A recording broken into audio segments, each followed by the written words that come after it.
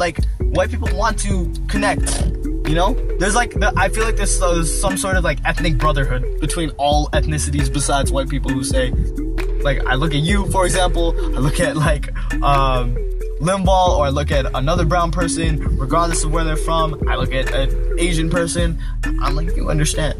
You've been called a chink, you've been called a nigger, you've been called a sanding, you've been called a terrorist, you know. I already know. I can't do that with a white person at all. There's like this alienation.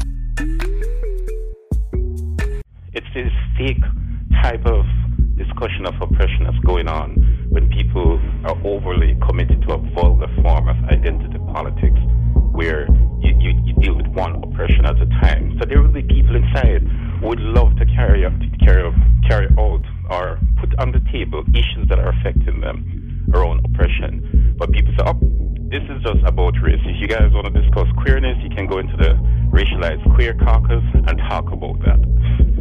So it's you know, like, we really have to interrogate this notion of safe space.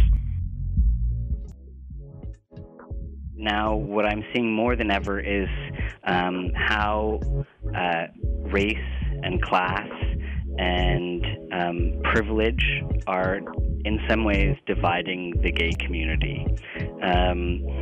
Because, you know, white, well-to-do gay man who has lots of money to spend wherever he goes, it may be easy for him to, like, he might find warmth and acceptance wherever he goes.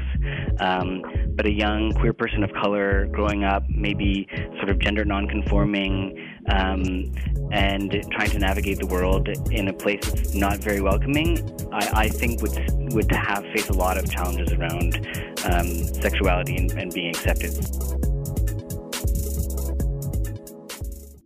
There are so many truths that need to be told.